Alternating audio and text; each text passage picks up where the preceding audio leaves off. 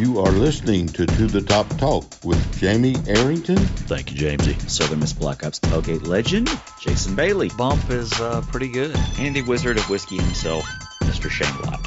But the reality is, they don't know, man. I've been looking forward to the Top Talk. You know, I have that with myself every night. Look, for all you listening today, I'm not an idiot. What's going on? What's happening? How you guys doing? Welcome to the Top Talk, presented by BetUS, here with your break from all the High Resource 5 propaganda to talk about the University of Southern Mississippi Golden Eagles. And life is back on, sports bettors. And BetUS has your NCAA, NBA, NHL, UFC, PGA, and yes, NFL betting lines up for their 27th year and live betting on all of it. Log in to betus.com or call 800-792-3887. That's 800-79-BET-US. BetUS for 125% bonuses when you use our promo code TTTT125. TTTT125. Customer service pros are ready to get your phone, social, and online sports betting kickoff started now. Play with the proven mainstay in the industry, BetUS. You bet, you win, you get paid. BetUS.com. Joining me now, Southern Miss Black Ops tailgate legend, Jason Bailey. Take it away, Jason. Greetings and salutations, fellas. And Jamie, let me just say that I hope that you never miss a show, because I really don't want to have to do that read. That is the longest read, and you do a great job of it, but that is not an easy thing to do. I don't know why it's so hard for me to just read the English language, but it is for me. So you do a great job, and if we ever have to do that, Shane, it's completely on you to pull that off. Because we know what a mastery I have of the English language. And also, the Wizard of Whiskey, Shane Lott, is here as well. Woo, that was a nice little happy, like high-pitched, hi, how are you pop there. My neighbors went to Bozeman, Montana last week for a week of vacation, and he found this Montana bourbon whiskey that he really liked, and he brought me a bottle back, and I popped it a little earlier tonight, and I got to say, they make some good bourbon in Montana. Speaking of which, so Southern Miss basketball is going to play in a Thanksgiving basketball tournament in Montana. Really? So, yeah. So you'll have to get Jay Ladner to pick you up a bottle or something like that. He'll do it. Jay, this is good stuff. Stock me back up, please. So we had our ticket giveaway last week. If you missed that, good news. We are going to have another ticket giveaway. So stay tuned in the next few days. But we have a pair of tickets courtesy of our friends at Common Sense Economic Development. Two tickets to this weekend's game against the South Alabama Jaguars. We are going to have a ticket giveaway on Twitter. That is going to be on Tuesday, August the 31st. Check out our Twitter feed in the morning. We'll have the contest up just for the day tomorrow, or today, whenever you're listening. So Tuesday, August 31st, Twitter contest, 2 tickets to go see the Golden Eagles in Mobile, Alabama. So be sure you check out our Twitter page first thing in the morning for more details. Listen early, listen often. Listen early, listen often. Early bird gets the worm and whatnot. The big news from this week, we had a bit of a scare here in Hattiesburg. Selfishly, thank goodness that that we didn't really have as much of an effect from Hurricane Ida as they did in Louisiana and certain parts of Southwest Mississippi. But man, Hurricane Ida absolutely ravaged a good bottom half of southeastern Louisiana, and it's going to take a long time for them to recover. And some of our friends and listeners we haven't heard from yet. So hopefully they can at least listen to the show and they figure something out. But yeah, the podcast will get them through, no air conditioning for several weeks. Absolutely. So hopefully it's kind of rare not to see Kirk post about what kind of Quest bar he's eating today or anything like that. So I'm hoping to hear from Kirk and Diane soon. And man, Trevor Kirkley actually lives in Grand Isle, if I'm not mistaken. So hopefully everything is okay with everybody. But man, you got to feel for everybody down there in South Louisiana.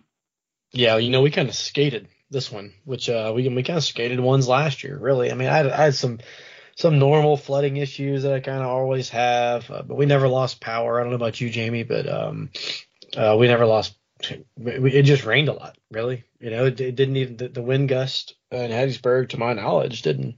I hadn't seen any trees down really anywhere, but it just kind of just rained a lot in the middle of the night. I don't know when it started, but I know I woke up about 3 a.m. and it was pouring, and I got up and kind of checked some things out, and then I got up again at like 7 a.m. and it was still pouring. So however many inches of rain that was, I don't know, but there was a chunk of it puddled up in my driveway, and just glad I got through it, and glad that our power stayed on. And I feel real sorry for all those guys down in South Louisiana and South Mississippi, but it's just kind of what we got to deal with a few times a year in this part of the world. Got to be resilient. And there were some trees down in the Pine Belt area. I know of at least one person who had a tree fall in their house. Also, there were some power outages, and really.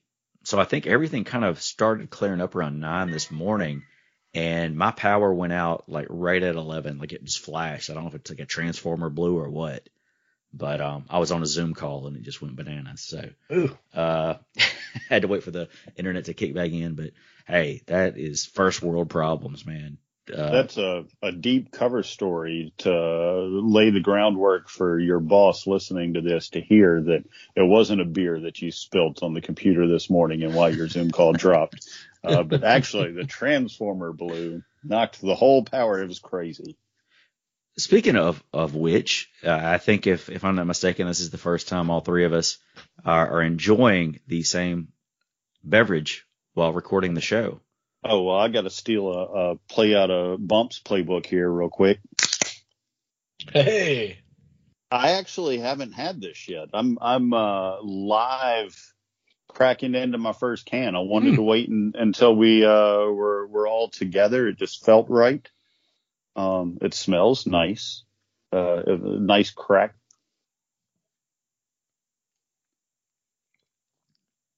Hey, man, that'll do. It's good. Yeah, I could drink a bunch of those. It's got a nice. Let me go back for some more. It's got nice body to it. It's not like it's not heavy and thick, but it also there's more to it than just like a watery mouthfeel.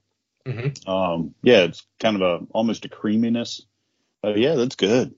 It's good. Good work, SoPro. Gold Rush, everybody. You can. I looked at Corner Market. I didn't see it, but it may have been out. There was an empty shelf somewhere. So, but I know that it's in and around the Hub City now. You should be able to find it at least at your Keith Superstores, Corner Markets, and everywhere we mentioned last week. What I think, Cake and Barrel, Glory Bound, the brewery downtown. So go check it out. It's also available at the new Hattiesburgers, which is downtown. I went to it's where Blue Jazz was. Blue Jazz is moving back up the street, right? The Hattiesburgers, it's one of the best burgers I've ever tasted in my life the other day. But as far as the SoPro goes, right when we sat down, our server, the first thing he said was, "Can I get you something to drink?" And while we were looking, he goes, "Let me tell you, did you know that SoPro just came out with a brand new beer for Southern Miss called Gold Rush?" So I just thought it was cool that he even mentioned it, and so we got some and enjoyed it then and had the best burger of my life. So go down and see our good friends at Hattiesburgers, man. Nelson and the crew make a fabulous burger. I had the Sunset. It was awesome. What's on the Sunset? Well, first of all, the beef is awesome, but it's also got this teriyaki sauce on it and a fresh grilled pineapple. It's just fantastic. Pick up a 4-pack or 2 or 3, whatever you need. Head eastbound and down this weekend. Southern Miss, the first game of the college football season in my mind. So Southern Miss taking on the South Alabama Jaguars. That's this Saturday, September the 4th at 7 p.m. Central Time. That game is on ESPN Plus. So make sure that you have the ESPN app on your device, whether it's a Roku, a smart TV, your iPhone, your Android device, and you'll be able to listen to the game. I'm sure it's going to be on the Southern Miss IMG Sports Network as well if you want to tune in on the radio. But the game itself will be televised on ESPN Plus. Now, it seems we took on the South Alabama Jaguars 1 year ago, and it's really, I mean, that's like, 4 head coaches ago?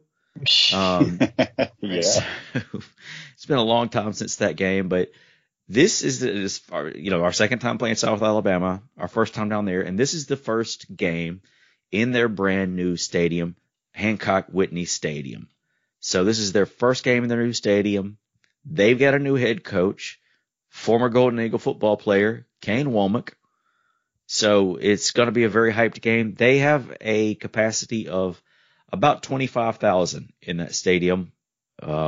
Judging by the way their fans feel right now, I'm not sure that they're going to hit that, but nonetheless, a very, very exciting time. And hey, football is back. Football is back.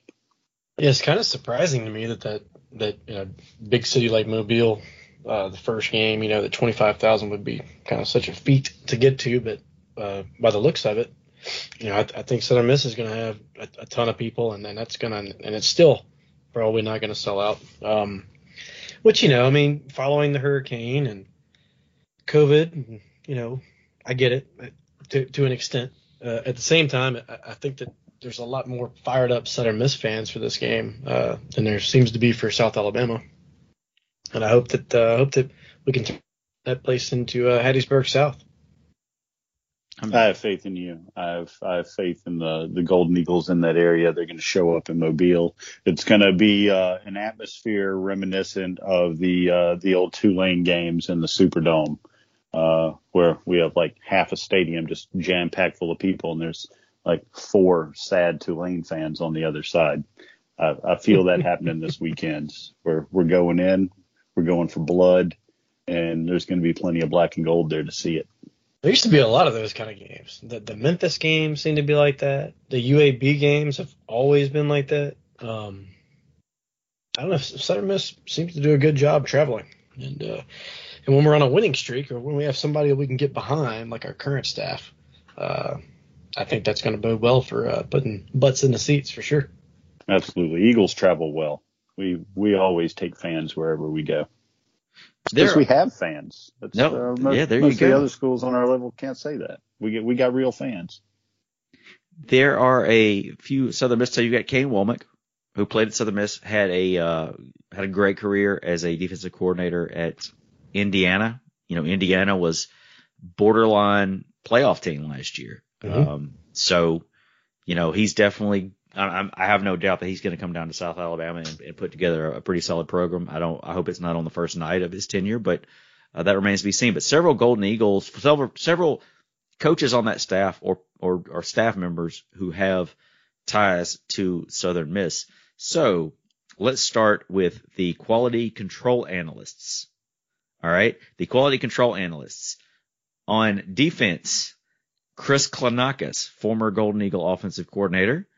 And the quality control analyst on defense, Tony Pecoraro, former Southern Miss defensive coordinator, most recently as last year.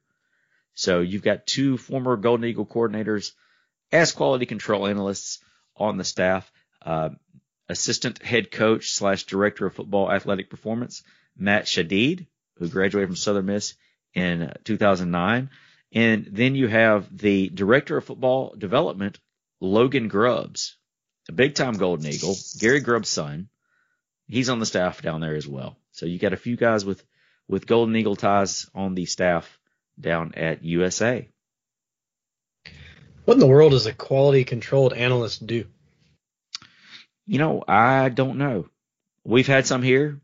I don't really know what they do. I mean, I think it's just like an extra set of eyes on what's going on. It's like a off-field only. They can't be involved in coaching on the field, but they can give insight and input. Usually you see like veteran coaches or guys that just lost their last gig from a higher position that didn't really land anywhere, fall into that role, people that can give some good insight into whatever offense or defense that they get set up on. But it's off the field role. That sounds like my perfect job. Like I don't have to be around all the people. It's basically you're a fan and you're going to the games anyway.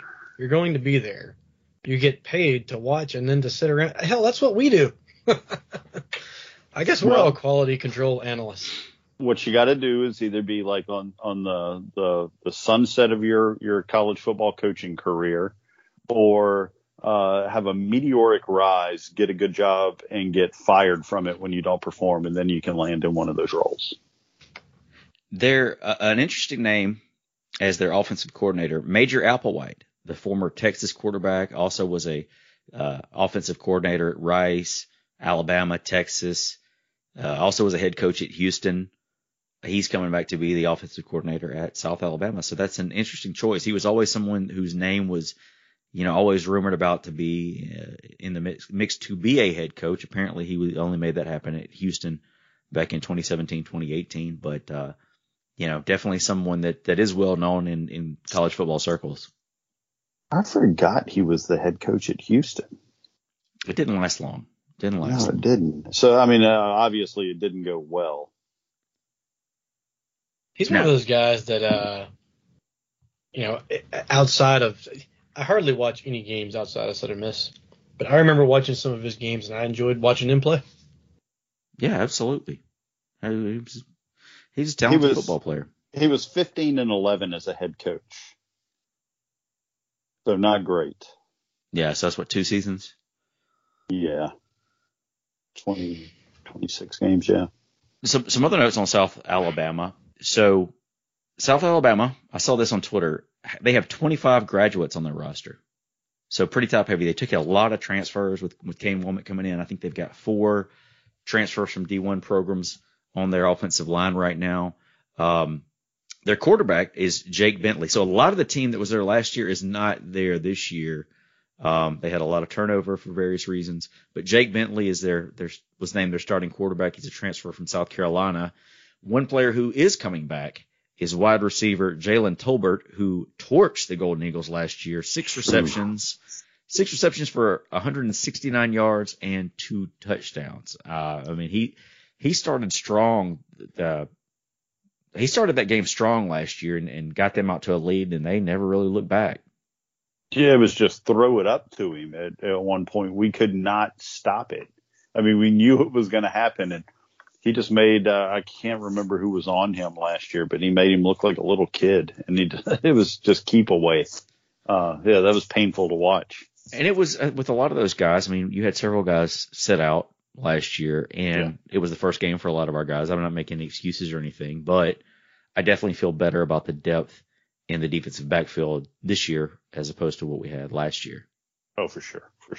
Shane, this is not Southern Miss's first time taking on an opponent in the Sun Belt. How have the Golden Eagles fared over the years? The Southern Miss puts out a really good set of information before every game, and I did read through that earlier, and a stat that stood out to me was our record against current Sun Belt membership is 75-19-1, and that includes our loss to South Alabama last year. So before that loss, 75-18-1 against the Sun Belt. 19's not too shabby. We've straight dominated these guys over the history, and we need to get back to doing that. And I think Saturday's a hell of a time to start.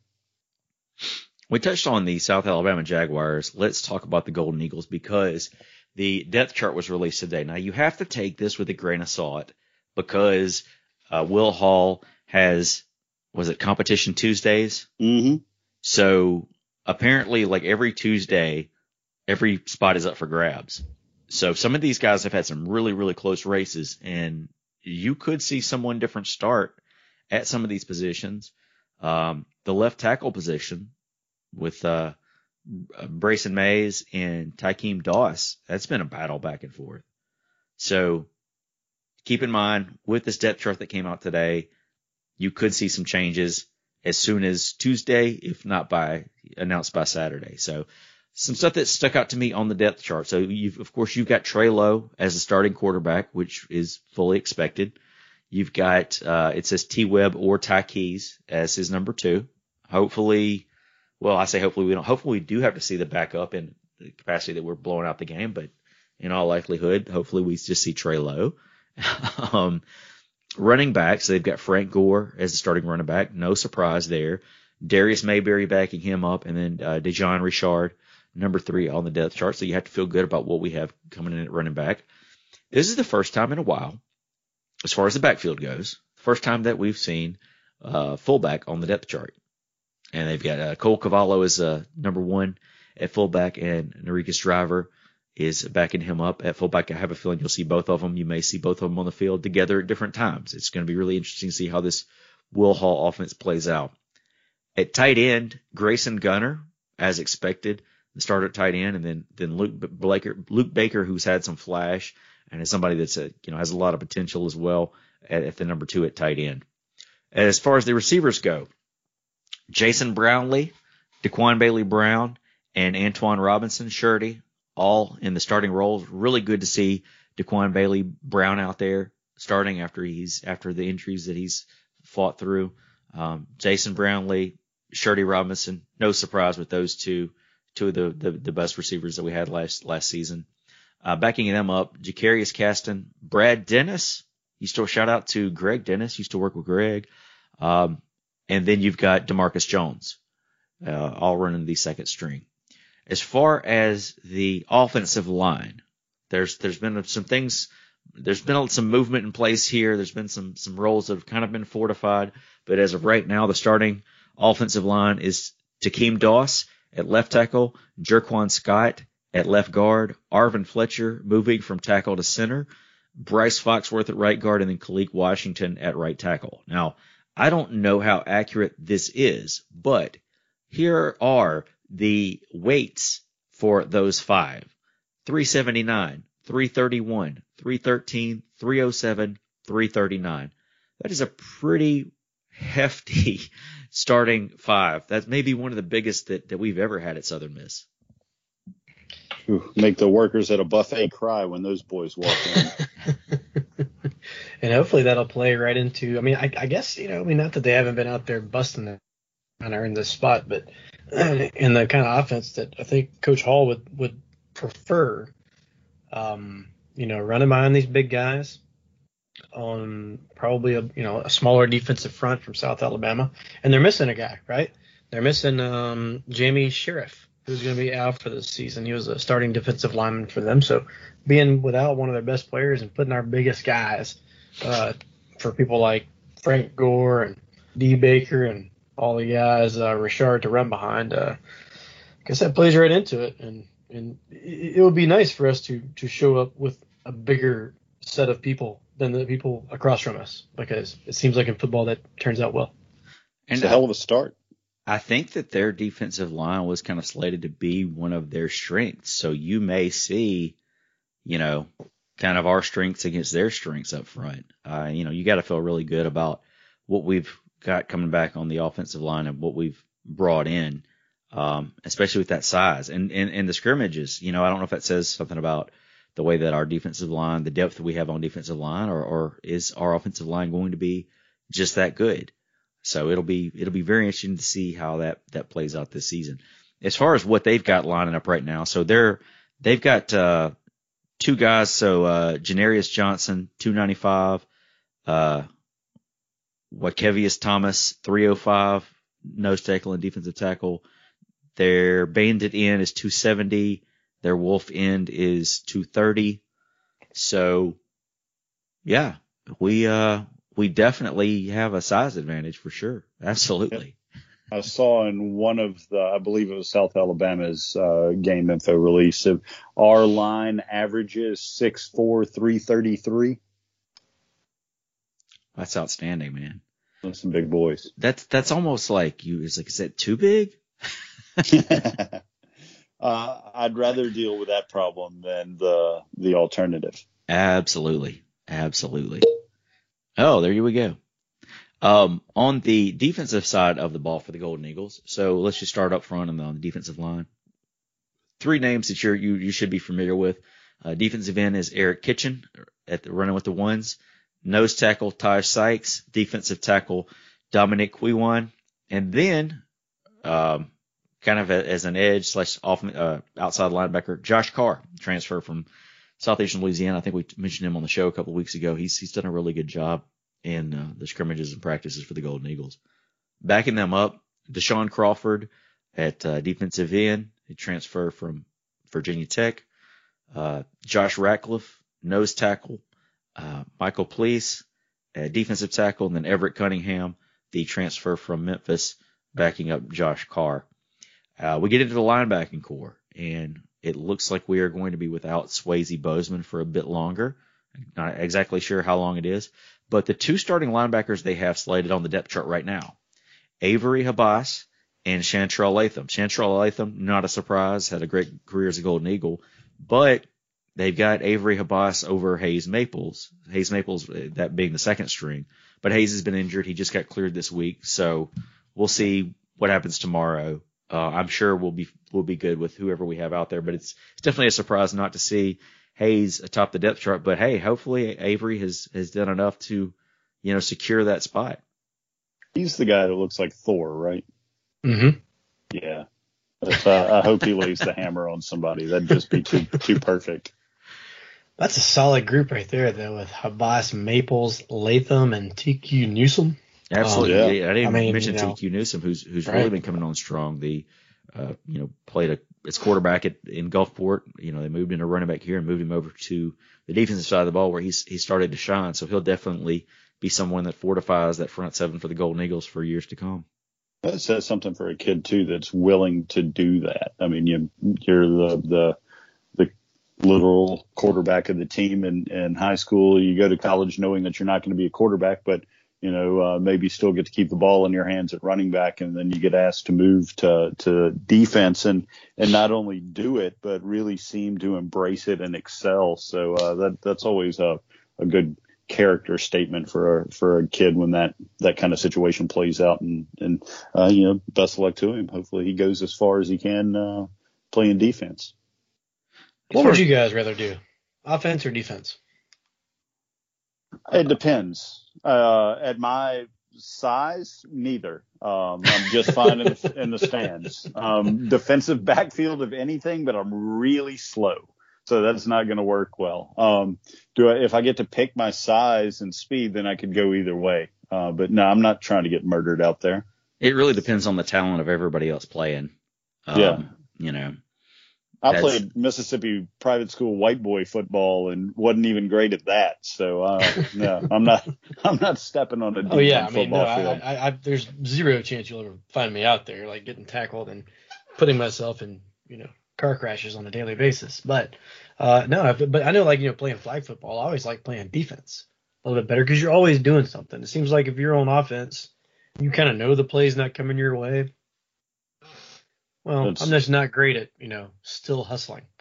A buddy of mine, Clint Malone, was on the scout team for a couple of years. He walked onto the football program. He played high school football in Florida, Lakeland, Florida, and walked on. And Clint's an athletic guy. But after a couple of years, he was like, dude, I just got so sick of getting my skull crushed every practice by these monstrous human beings. He was like, I did it for 2 years, and I knew I was never making it off scout team, and I was done. He was like, it was just those guys are giant and fast, and it's very scary. In the defensive backfield, and this was kind of a surprise, the defensive backfield, not a surprise that Tyreek Moody is starting at nickel, but that the backup was Cameron Harrell. Cameron Harrell, who had a really solid year, from the cornerback position. And who's to say that this will be the case this weekend? We don't know. But Cameron Harrell kind of felt like someone who was going to definitely be a starter for the team. So kind of a surprise there, but you'll see him play a lot. And also it's good to have that depth. Then at the two quarterback spots, we've got Rayshawn Mitchell and Eric Scott as starters. Rayshawn Mitchell, who was back with the Golden Eagles. I think he opted out early last season, but was able to come back. And then backing up both of them is Natron Brooks, who also spent some time as a starter, the Nature Boy, at times last year. So those are your cornerbacks. At safety, at free safety, you've got Jay Stanley is the starter. And at the weak side safety, you've got Malik Shorts. Neither of those are a surprise. Backing them up, free safety, Lacavius Daniel, also a transfer from Ole Miss in addition to Stanley. And then TB Tyler Barnes backing up Shorts. I'm really, Jay Stanley kind of stood out to me in the spring game. And you take from the spring game what you will. It was the spring game, but I was really impressed with his size and kind of his athletic ability. So I'm kind of curious to see what he does in the backfield or in the back five for the Golden Eagles. How many times did Coach Hall say his name this fall too? I mean, I felt like every other interview, if it wasn't, is it Josh Carr that came from Southeastern Louisiana? Yes. If it wasn't him, then it was Jay Stanley whose name was being said, and some both. I'm excited about seeing that guy get on the field after all the good things that have been said about him over fall camp. As far as looking at the team, okay, where are the holes? We do have some depth issues up front on the defensive line right now, and make no mistake, particularly in the interior. We just I can't remember. It doesn't matter what his name is that left and transferred out. Turner. Yeah. Jaquez Turner transferred to Louisville. And really, I'm not really sure where he would stand with this. I mean, because Taj Sykes really came on strong last year. And I feel good about Taj. But when you start getting on down the depth chart, if there are any injuries, that could be a position to keep an eye on. It's along the defensive line. As far as the special teams, it appears that Briggs Bourgeois has secured both the kickoff and place kicking duties. Been in a battle with Andrew Stein, so I wouldn't shock me to see either of those guys back there on the foot. Is that what you call it? I don't know. Punting the ball, Mason Hunt is listed as the starter with Griffin Fleming backing him up. Mason apparently has had a really good fall camp. T.J. Harvey as the deep snapper, Peyton Snyder as a holder. On kick returns, Cam Harrell and Shirley Robinson. And then on punt returns, we've got Natron Brooks with Daquan Bailey Brown backing him up. So there you have it. The game one depth chart as of this recording. That could all change tomorrow. So keep an eye wherever you follow Southern Miss athletics. How do you guys feel about this initial depth chart for the Golden Eagles? I'm kind of surprised to see Daquan. I mean, I'm glad he's up there, but he's had some injuries. He's coming back. I'm waiting to watch him play for the longest time now, and I'm glad that I'm going to get a chance to this weekend. But I don't know, man. It's a very interesting pieces to the puzzle there. I've always thought that we were talented. If you can take talent and combine that with being bought in with what I think is going to be a pretty solid scheme all the way around, it starts to get you excited to go watch there these it guys is. play. There it Well, is. I am. I'm always going to be excited to watch them play. I still have to see a lot of it with my own eyes, but and I'm still really worried about what we're going to do if QB1 goes down. But no, I mean, do you guys feel anywhere the same way? Like I thought that we've had talent. I'm just like, how the hell are we losing these games the last couple of years?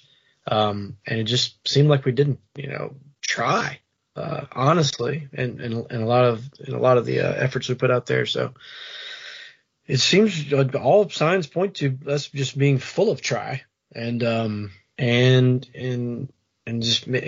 don't know. I think that our coaching staff has these guys completely bought in, and I'm just ready to. I'm ready to see us against somebody else at this point. Yeah, absolutely. Just like Jason, I'm excited. I can't say it enough. I'm excited. Jason's excited. Everybody's excited. You sure you're excited, Jason? I am. I'm pumped. Good. I just wanted to double check. I'm a little tired from being up all night watching it rain. But it doesn't, and I don't think it's really fully sunk in yet that we have a football game this week, 5 days away. So Can't wait. Is it 5 days? Yeah. That sounds right. Today's Monday. I'm not good with math. That sounds right. Yeah. Well- I mean, it seems like it's been forever, and it kind of snuck up on me at the same time. I mean, if we want to do the math, it's 9 o'clock there. The game. Oh God, we doing this 7 hours thing o'clock again? Central. I thought it may be fun. It may be 5 days. It may be like into the 6th day is what I'm getting at. But, Hey, and tomorrow, with the guys that do the number on the uniform to coincide with how many days we have left, tomorrow's number 4. What other number 4 could you possibly go with? Have they let anybody wear number 4 since then? I don't know. Have they? Yeah. Well, Okay. besides Seymour. Yeah. The one of the greatest Seymours of all time got to wear the number 4. All right. I mean, I hear that guy's got a criminal record in Lincoln, Nebraska. He does have a criminal. Okay. On that note, not to derail the conversation, Derail it. I was I was talking with somebody about that incident a couple of weeks ago, and I was like, I wonder whatever happened to Officer Barb McGill. And she apparently spent a lot of time at Nebraska, and I saw some other article on her as a police officer. I don't know if she's retired yet or not, but shout out to Officer Barb McGill if you're listening. Let's have coffee next time I'm in Omaha or Lincoln or whatever. Lincoln. Yeah. You should have, if she has not retired yet, you should send her flowers when she retires. Dude, that would be all. I'm going to send her flowers. I think you owe it to her just for making her day a little harder. Yeah, I should. And I should put a pair of Nebraska athletic shorts around them, like yanked down, like around the flowers, around the base. So before we get to our new little segment this week, let's have another shout out to our friends at BetUS. Bet with a 3-decade leader, BetUS. Join now with a 125% bonus by using our promo code TTTT125. Or you get a 200% bonus with using crypto to make your deposit by using our promo code TTTT200. Bet sports, casino, horses, pop culture, and more at betus.com. You bet, you win, you get paid. BetUS. Now, we are going to, there you go, thump it up. I'll drink to that.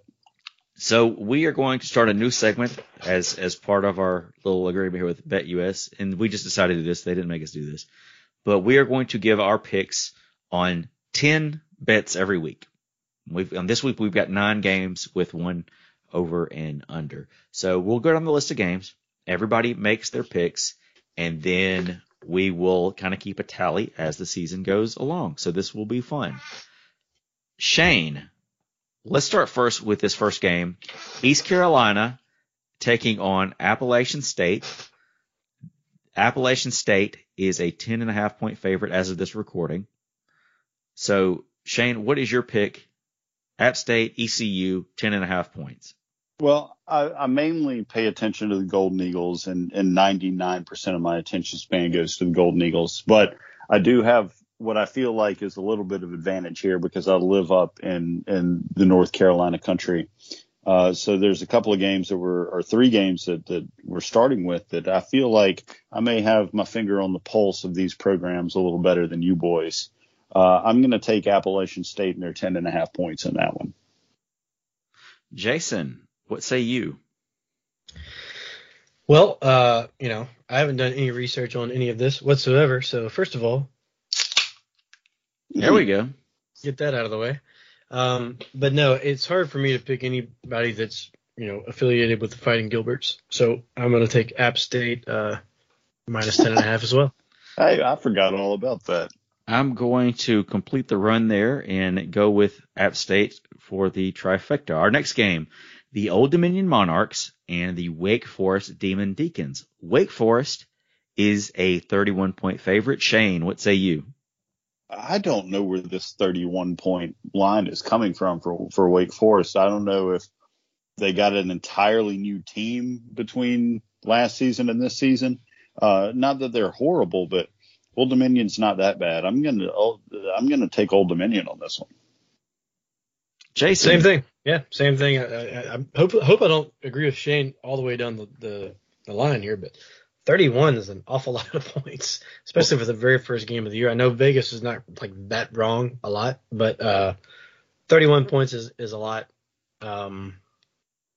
So yeah, I think I have to go with shoot. You know what? Yeah, I'm taking Old Dominion. Old Dominion. They can't be that terrible.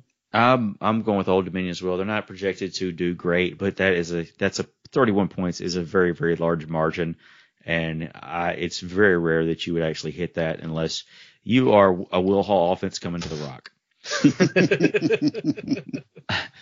Up next, we have the Duke Blue Devils, again in Shane Country. Duke Blue Devils, Charlotte 49ers. Duke, a 6.5 point favorite. Yeah, Duke's right in my backyard, and David Cutcliffe has built a respectable program there. I like what Charlotte's going on. I think they're a Conference USA team that's on the rise. With that game being in Charlotte, I'm actually going to take Charlotte at plus 6.5 on that. Okay, I'm going to go the other way. I'm taking Duke. That's a touchdown, and I don't have much faith in Charlotte at all, especially after that goofy ass beer can they came out with. I'm going to go with the Blue Devils as well. So this is our first disagreement. Up next, we have the Rice Owls and the Arkansas Razorbacks. Arkansas, a 20-point favorite. I think Rice is going to be improved this year. They keep showing steps in the right direction. And if there's an SEC team that likes to lose to non-SEC teams, it's Arkansas. I'm going to take Rice in this one at plus 20. And I think Rice is also just kind of built to not give up just a ton of points. But it seems like, when we played Rice last year, they like to muck it up in the middle. And they'll be able to do that a lot, but I just, without knowing really anything about Arkansas, I would like to think that they're going to have some big-time playmakers on the outside that, that 20 points, that's a 3-touchdown game. I know it's the beginning of the year, but I'm going to have to go Arkansas.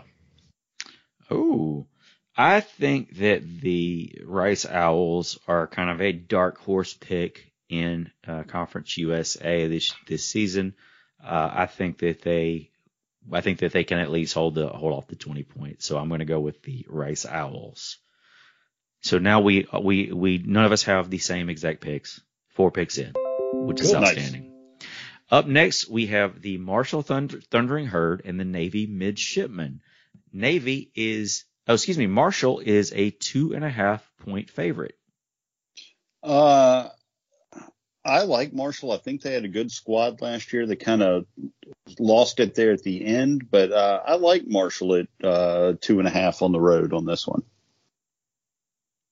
Navy is so hard to prepare for, right? The difference with this is that you weren't preparing for somebody else last week. So I'm going to go with Shane as well and take Marshall. I'm going to complete the trifecta there. I don't think, Marshall is kind of one of the teams that people are picking in Conference USA, particularly in the East, and Navy is a very, very sneaky, tricky team. But I think Marshall has enough to pull that game off, or at least not lose by more than 2 points. This next one is interesting. It's the Battle of the Leg Humpers. We've got Louisiana Tech and Mississippi State. Mississippi State is a 23.5 point favorite. The Bulldogs are 23.5 point favorite against the Bulldogs. So, see, what I think is key here is, what was that defensive back at Louisiana Tech last few years? That was Amik Roberts. Yeah, Roberts. Is he gone? He has been gone. Yes, he's with the Raiders. I'm taking Mississippi State on this one then. If and they're at 20, getting 23.5 or giving 0.5. If he was still there, I would say that Mike Leach's air raid offense is going to produce a lot of turnovers. But since he's gone, that guy was an absolute animal. I think, I'll look for State to put up a lot of points on Louisiana Tech. Not knowing anything about their secondary, but that guy's gone. It can't be great. I really hate that it's like, who do I hate less, really, when I'm trying to do this thing? And if I'm, there's no, I'll tell you what, there's no betting with my heart on this one because I hate them both equally. God, I hate to have to do this. But I don't, at the beginning of the year, screw it. I'll go La Tech. I think they're going to get hammered. I fully think that they're going to lose by a lot. 23.5 is more than 3 touchdowns. Mississippi State probably has the ability to do that, especially with Leach just throwing it all over the place. Because those Mike Leach teams, they can just score so quick. But you can just you can blink and you're down a couple scores. But I do think that I hate Mississippi State worse than La Tech somehow. So that's my reasoning, and I'm taking Tech. All right, Jason going for Tech. I based on kind of Tech just kind of didn't really have that great of a year last year. I don't really know how much more improved they will be. Mississippi State lost some good players as well. That being said, the game's in Starkville. I know Tech can be scrappy. I just don't expect them to be scrappy enough. 23.5 is a little bit more than my comfort zone, but I'm going to pick Mississippi State on this one as my pick in the game. Now, up next, this is an interesting game. This is an interesting game right here. UTSA taking on the Illinois Fighting Illini. Illinois is a 6-point favorite. Was it Illinois that played Nebraska this past weekend? Yes, that's correct. Okay, I watched a little bit of that game. Am I the only person that's not buying into the UTSA hype? Like, I feel like they're getting a lot of preseason hype. Maybe it's just because some of their people are involved with some of the G5 sports sites, so they're pumping them up, and I'm seeing that a lot. But I don't get all this UTSA hype in the West for Conference USA. I'm going to go with Illinois on this one. They're the home team. I see them winning that game by more than a touchdown. Completely agree. It's Illinois by a truckload. I'm with you, Shane. I've never really understood the hype surrounding UTSA. It's almost like the conference, and it's like they just kind of want them to be better than they are, always.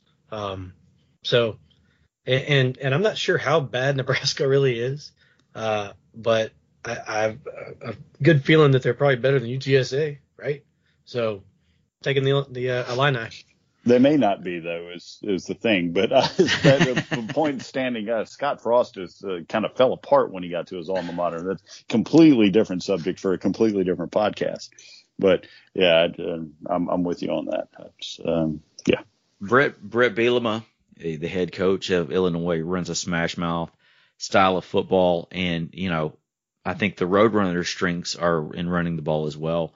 I think it's going to be Illinois. I think that they, I think they'll ride the momentum of last week's game. That being said, UTSA, I'm with you on the hype, but at the same time, I do think they're a formidable team in the West.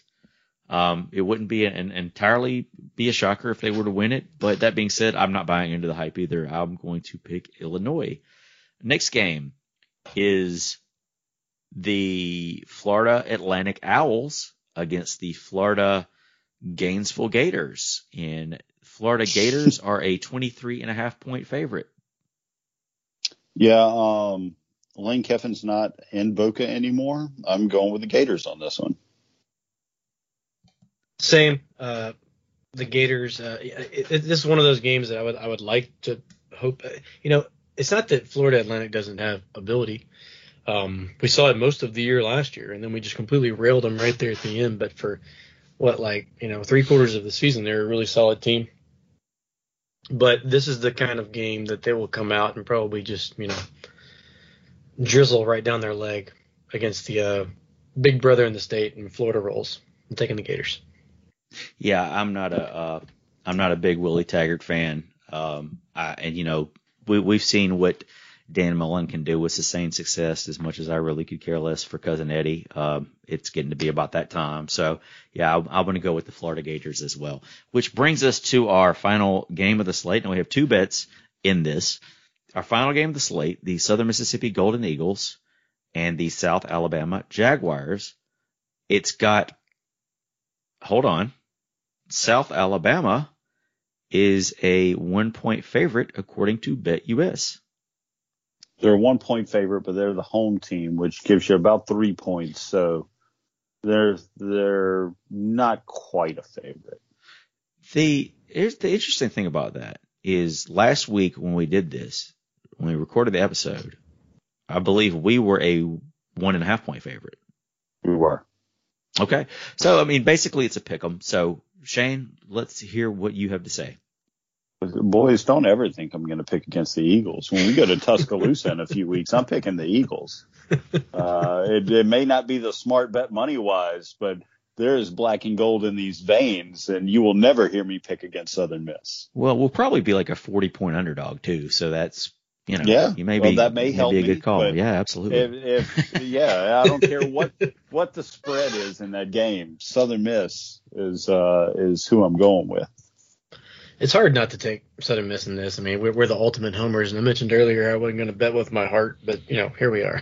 You weren't going to get excited about the season either, but that's out the window. Yeah, no, I was always excited about the season, not as excited as some of this nonsense like 12-0 type talk. But no, I've like we've talked about for this show and other shows, the ability that Southern Miss has, and how we've represented that ability on the field in the last couple of years has just been head scratching at times. So, to be at 1 point, I can see a lot of scenarios playing out in this game, but none of them really, in my mind, have South Alabama scoring a ton of points against Southern Miss, and I think we're going to have the ability to run the ball and keep the ball out of their hands anyway. So just the 1 point being basically a pick 'em, I would have to go with Southern Miss just based on nothing but just ability and just scheme. It's basically Womack's D versus Hall's offense, right? And right out of the gate, I would like to think the offense has the advantage over the defense. So even though it's on the road, I don't think that's going to play a part. Southern Miss might even equal or have more fans than South Alabama does anyway. So, I have to go Southern Miss. Interesting thing here. So, like I said, last week, Southern Miss was a 1.5 point favorite. Now they're a 1 point underdog. So what caused the line to move by 2.5 points? It's very interesting. In addition to that, the over-under moved from 55 to 57. So there's been a lot of money going down on South Alabama, and there's been some money going down on the over. This is not Will Hall's first battle with Kane Womack. They know each other for Womack's time at South Alabama and Will Hall's time at ULL. But this is not Will Hall's first rodeo as a head coach either. And I feel like South Alabama they have an influx of transfers, particularly up front on the offensive line, which definitely makes is an interesting something in their favor, I guess. But at the same time, I feel great about our offensive line, how we stack up. The excitement's here. The players are buying in. It's a totally different mentality. I am a little worried about some of the holes that we have on the team, particularly up front as far as depth goes. But I was going to take the Golden Eagles as a 1.5 point favorite, so I will definitely take them as a 1 point underdog. Now, our last bet is the over and under of 57 points total in the game. So if the line holds up and the points total holds up, that's what, a 24-23 South Alabama victory. Yeah, this is a tougher one for me than the first one. I'm going to go with the over on this one. I just feel like the Eagles are going to score way more than that, and the Jags are going to score way less. So, yeah, I'm going over. Yeah, if Southern Miss does score a lot of points, the way that we're going to score them, I don't think that South Alabama is going to have the ball enough to score a lot of points. Does that make sense? Yeah. We have that ability. So let's just say, Southern Miss scores 34. Well, to get to that number, South Alabama would have to have the ball a lot, but they're not going to have the ball a lot if we score the 34. So, I'm going to take the under on the 57. I think that a lot of time bettors will be aggressive when it comes to the over. And I think we're definitely going to be in a better position defensively this time go around than we were last year. And I feel like with us running the ball, and I think it's going to be a tempo. I mean, I don't think we're going to run the ball entirely. I think you'll mix and match. I think you'll see a lot of tempo in the game. But I think it's going to be a close game. I think it's going to be a battle all the way to the end. That being said, Kane Wommack's a defensive coach. We like to run the ball. That's what it's going to come down to. So I'm going to go with the under as well. So there you have it. Our week 1 picks. We will keep a tabulation on these each and every week. And as we go through the season. So this will be fun. We'll see how this plays out. But if you want to bet, BetUS.com, promo code TTTT125 for a 125% bonus. Something else interesting this week. I know you guys probably saw this. Our friends at the Roost had a tweet. It was a letter from Conference USA, basically asking the friends and fans to help spread the word. They also made reference to the 12 teams in Conference USA. Never mind that we have 14. So yeah, that was an interesting letter to go out, asking fans for their assistance in the efforts to help spread the word about Conference USA. I mean, I've seen our marketing stuff. I know we have a budget. Once again, I just don't get it. I mean, I read it, and it was one of the things I read, and then I had to do a double take and go, was this put out by like a parody site? You know, is this just one of those like the Conference USA refs or whatever that one is? You know, I don't know. I don't get it. I don't understand why you can't proofread it. I don't understand why Judy makes so much money. And and for those people out there that it seems like whenever Conference USA upper management starts to get ripped on Twitter or on social anywhere, that people always chime in, that didn't help in anything. We need the conference to do the best they can. I'm like, well, then they do stuff like this, and what the hell are we supposed to do with this information? It's so bad. It's just lack of effort. Best case scenario, it's like a Boy Scout letter. I don't know. I try my best to stay out of it, but when they do stuff like this, it's really hard for me to do that. That's how I feel about that letter. I'm going in for pour number 4, I believe this is at this point, because you know what? Not only did all the other things that Jamie mentioned happen, but the letter was also dated July 27th, 2021, and it was received at the end of August. So that means they had been sitting on the draft of that letter for a month with 12 teams in the conference before they sent it out. I know that when Judy came into Conference USA, it was not an easy situation to be stepping into, but how in the hell do the presidents of the university still have patience with this woman after the state of the conference and her leadership in whatever year it is? We've got the worst TV deal in all of college football. The Sun Belt has a better deal than we do now. And it just seems like leadership is just gone. There's no direction. There's no vision behind the conference other than, hey, fans, we need your help promoting the sportsmanship initiative. Pick 2 teams that you want to leave out of it, whichever 2. It doesn't matter because we didn't specify. But, yeah, just help us out. 12 of the 14 of you have to be good sportsmen. The other 2 can be 1990s Florida State.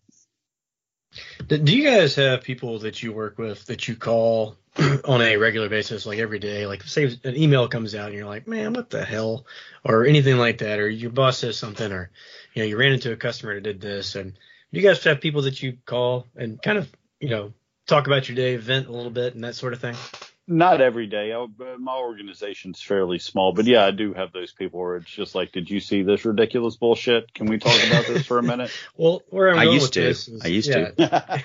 So where I'm going with this is, do you think McLean has that, like, he has like the Rolodex full of all the other athletic directors within the conference and maybe even some other conferences, and something like that rolls across the desk and you look at it kind of like we did? Like, who do you think that is that McLean's calling up going, did you see this? No. Go to your inbox.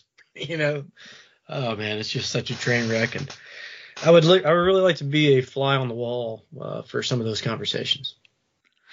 Just to touch on NFL news this week, we had as far as I know at this point, we had 4 Golden Eagles released thus far in the NFL cuts as they get down to their final 53-man roster.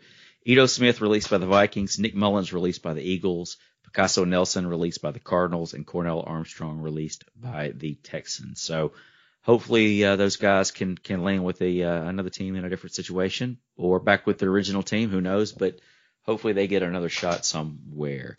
Shane, I know we had some soccer go down this past weekend. Can you tell us a little bit about the Lady Eagles? We did. Soccer had a couple matches over the last week, both really exciting. The first match was back on Thursday, the 26th. The Lady Eagles opened the home slate of their schedule with an 8-0 win over Nicholls State. 8-0, and this game was called with 14 minutes left, because I don't know if a lot of people know about this, but the track and field soccer complex does not have lighting. So the game was called on account of darkness with 14 minutes left, with the Eagles leading 8-0.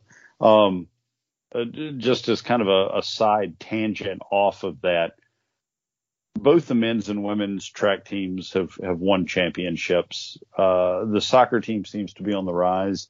I don't know if you guys are also embarrassed by the fact that our soccer and track complex doesn't have lights, but hopefully we can do something about that.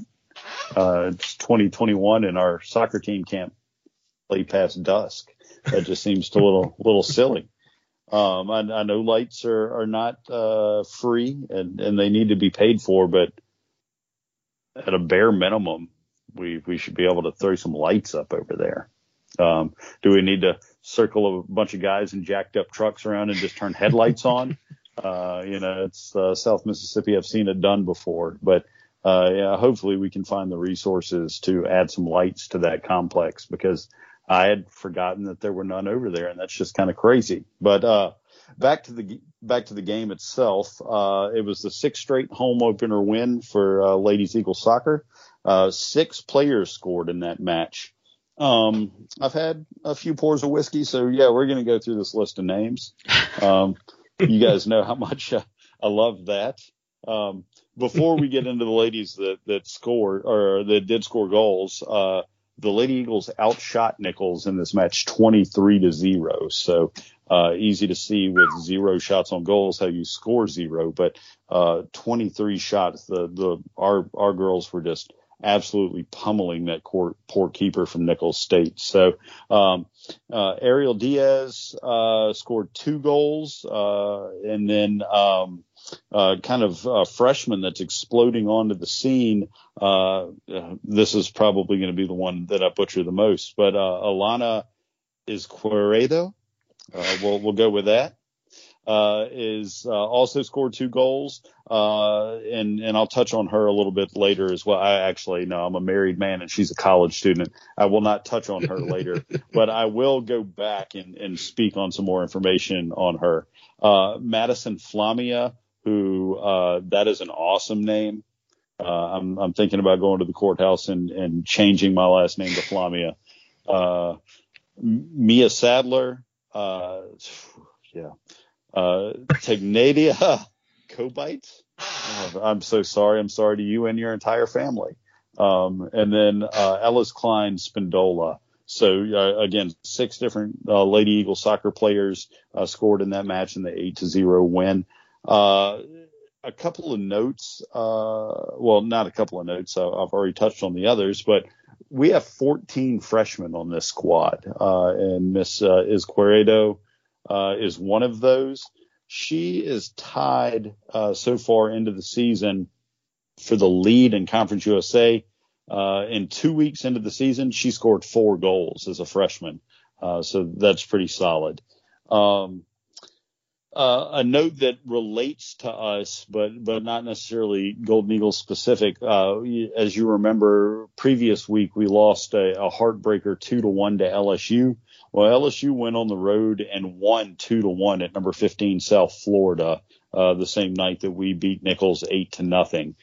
So that LSU win or the LSU close loss, is looking a little bit more impressive with that win.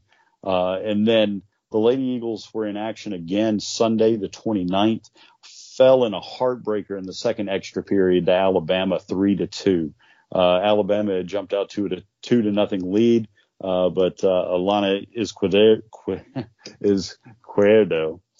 scored 2 goals to bring us back in. Our last season's Offensive Player of the Year and this season's preseason Offensive Player of the Year, Ariel Diaz, had assist on both of those goals, and our senior goalkeeper, Kendall Mendich, had 7 saves in that match, but just came up just a few seconds short there at the end. Bama snuck in one to take the Lady Eagles out 3-2. So the Lady Eagles stand at 2-2 on this young season, but an impressive win in just overpowering fashion. A couple of close losses on the road to SEC squads, following the momentum that they built last year. It's feeling like the Lady Eagles have got another momentum building season in front of them. Following up this next week, the Lady Eagles will host the Little Rock Trojans in Hattiesburg Friday, September 3rd at 4:00. And then they'll turn around on Sunday, September 5th, and head up to Jackson for a match at Jackson State at 1:00. On top of soccer news, volleyball kicked off their season this past week with the Southern Miss Classic hosted there at the Wellness Center on Southern Miss's campus. Volleyball got out to a banging start at 4-0. All 4 matches there at the Southern Miss Classic, the Lady Eagles took Friday, August the 27th. They took a 3-0 sets over Mississippi Valley State University. And then followed that up a little later in the day with a 3-1 win over Southern Illinois Salukis. Or is Southern Illinois the Salukis, or is that Northern Illinois? Southern Illinois is the Salukis. Okay, yeah. I remembered them from a visit to the Pete a few years ago. Salukis is a solid mascot. Anybody that doesn't know what that is, I looked it up, and it's a kind of a long-haired greyhound-looking dog. So there's your fun fact for the day. A Saluki is a dog. Then Saturday, after starting the season 2-0 on Friday, August 28th, the Lady Eagles kept the power going with a 3-0 win over USC Upstate, followed by closing out the tournament with a 3-2 win over Ooh La La. So again, didn't mean to smack in everyone's ear there. I apologize. The Lady Eagles start the season 4-0. Next up is the Crimson Tide Invitational. As you can imagine, that's going to be in Tuscaloosa, hosted by the Crimson Tide. Friday, September 3rd, the ladies face Buffalo at 10:00 that morning, and then turn around at 2:00 and face Troy. And then Saturday, September 4th, the Lady Eagles face Bama at 2. That's all the action that has occurred. But the women's golf team is going to kick off their season this weekend at the Crossing Golf Club in Mobile, Alabama, hosted by University of South Alabama. So not only do we have football going on in Mobile this weekend, but women's golf will get kicked off as well. Excited to see what they do. And then the following week, men's golf and cross country start up. So about to have quite a few sports going on here in the fall. Yeah, it sounds like it, definitely. And yeah, it sounds like soccer and volleyball are off to a really solid start. So shout out to them on that. Would you guys have any shout outs this week? Yeah, I want to give a few shout outs. First of all, of course, a shout out to all the Eagle fans that made it through Ida, and probably will still be making it through Ida for the days and weeks to come. But shout out to everybody there. Shout out to Common Sense Eagle on Twitter. You guys go follow him. He, of course, is providing the tickets to the South Alabama game this week. Shout out to my squeaky chair. All apologies. I don't know if that's coming through over the air, kind of like Shane's Crickets did not too long ago. But I don't know if I'm gaining weight or need to add some WD-40 here. But the chair has been squeaking all night long, and that was totally me. And as far as those tickets goes, whoever wins the tickets, I guess DM me, because more than likely we're so close to game time. I'd hate to risk having to put it in the mailbox. I'm probably just going to meet you at the game. And I think that's probably all of my shout-outs. Shane, how about yourself? Yeah, not only are we giving away tickets in back-to-back weeks, season tickets first, then tickets to the road game at South Alabama, but you get, if you don't already know him, get to meet Bump Bailey to get the tickets. That's a prize in and of itself, people. That's be careful. He may hand you a airline bottle of Fireball while you're there. Be very careful when you interact with him. Should that be a requirement of accepting the tickets? That you have to be willing to take a Fireball shot with Bump in the parking lot before you go in? Interesting. All right, you heard it here, people. You heard it here first, folks. Don't enter the contest for the South Alabama tickets if you're not going to chug some cinnamon whiskey with Bump in the parking lot. Oh, aromatic whiskey. This sounds like it could be a liability. It could be. Since I'm getting to try Gold Rush for the first time, I'm going to get a shout out to Mr. Ben Green and his crew down there at SoPro. Good beer, sir. I'm looking forward to drinking as many 12-can boxes of this as Mark Goliak will send up to me this year. Shout out to Marty Wyndham, who won our tickets the giveaway last week. Shout out to whoever's going to win the USA tickets this week. And shout out to whoever's going to win the season tickets that we're going to give away next week. So we've got several giveaways lined up for you guys, and shout out to everybody that's making that happen. Also, we've got our merch is coming in. We've had some more merch sales this week. You can go to tpublic.com/tothetoptalk or jamiearrington.net/tothetoptalk. I got my Hall 316 shirt in. I got my To the Top Talk shirt in. You guys got some mugs in. I've seen some stickers. So the merch is starting to come in. Appears to be a good quality product. So go on there, check it out. Either of those websites. Okay, guys. So we're sitting here at the first game. I'm going to throw you a curveball right before we get into it. So we got 12 games this season. You guys have a prediction on how the Golden Eagles will finish the season. Oh, Jesus. Damn it. I need a thump. I don't need. Well, I mean, I've got plenty in the glass that's below me, but yeah, a fifth thump's probably bad news. Jamie could insert a clip after the outro song of me vomiting. Let's see. I need to bear with me for just a second because I need to visually look at our schedule. While you're doing that, while you're pulling up the schedule, I will go through mine. I will go ahead and give it to you. I think that, we're definitely going to take a step in the right direction. I fully expect us to be back in a bowl game. I think that our floor is around 6 wins this year. I think our ceiling is at around 10. So I'm going to, and I think it's a little optimistic to go this hard at this point, given a new coaching staff and with new players and everything. But I'm going to say 8-4. I am going to piggyback off that because I was writing down when you were saying that. But the one caveat I have is if Trey Lowe is healthy. If Trey Lowe is healthy the entire season, I am going to say 8 or 9 wins. That would include the bowl win as well. If Trey Lowe is not healthy, I do not think we win 8 games. So as far as the floor, yeah, injuries could definitely make it a much lower floor. And off defensive line as well. Yeah, so I think that it's hard for me to imagine not at least winning half of our football games. So I'm with Jamie as far as the 6 being the floor. But with the new system, I just can't see any kind of double digit. I really hope that I'm wrong. But in the very first season, I don't even think Coach Hall would say, "Oh yeah, we're gonna win them all." So yeah. So I'm gonna say I'm gonna go right in the middle of both of those predictions, and I'm gonna say 7-5. All right. I looked over the schedule. 12-0 seems reasonable. No.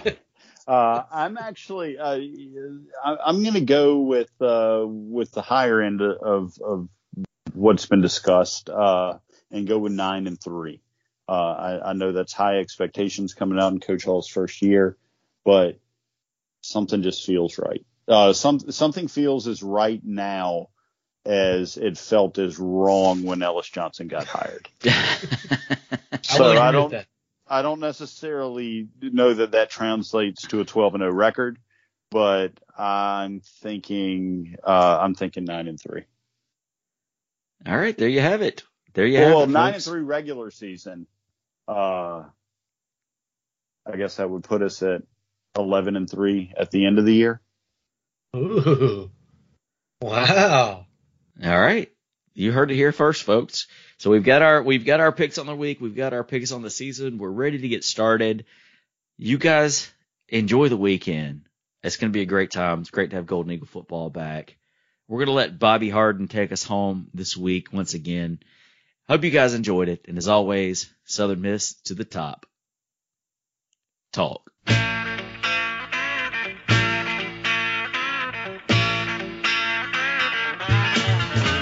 I could play for Alabama, USC, or Notre Dame. You have lots of things to offer, but Southern Mississippi put you all to shame. I was born here in Hattiesburg, never ventured far away. When it comes to playing football, here in Eagle Heaven is where I'm gonna stay. I could play for North Carolina, Ohio State, or LSU. You play a good game of football, but Southern Mississippi is a whole lot better than you.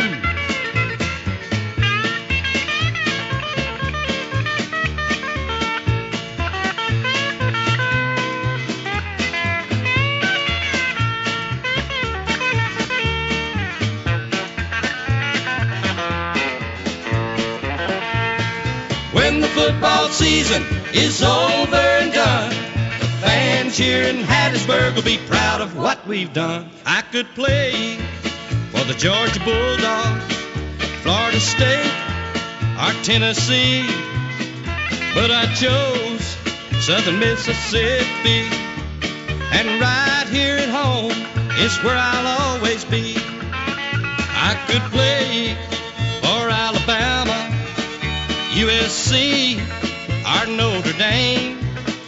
You have lots of things to offer, but Southern Mississippi put you all to shame. I could play for North Carolina, Ohio State, or LSU. You play a good game of football, but Southern Mississippi is a whole lot better than you.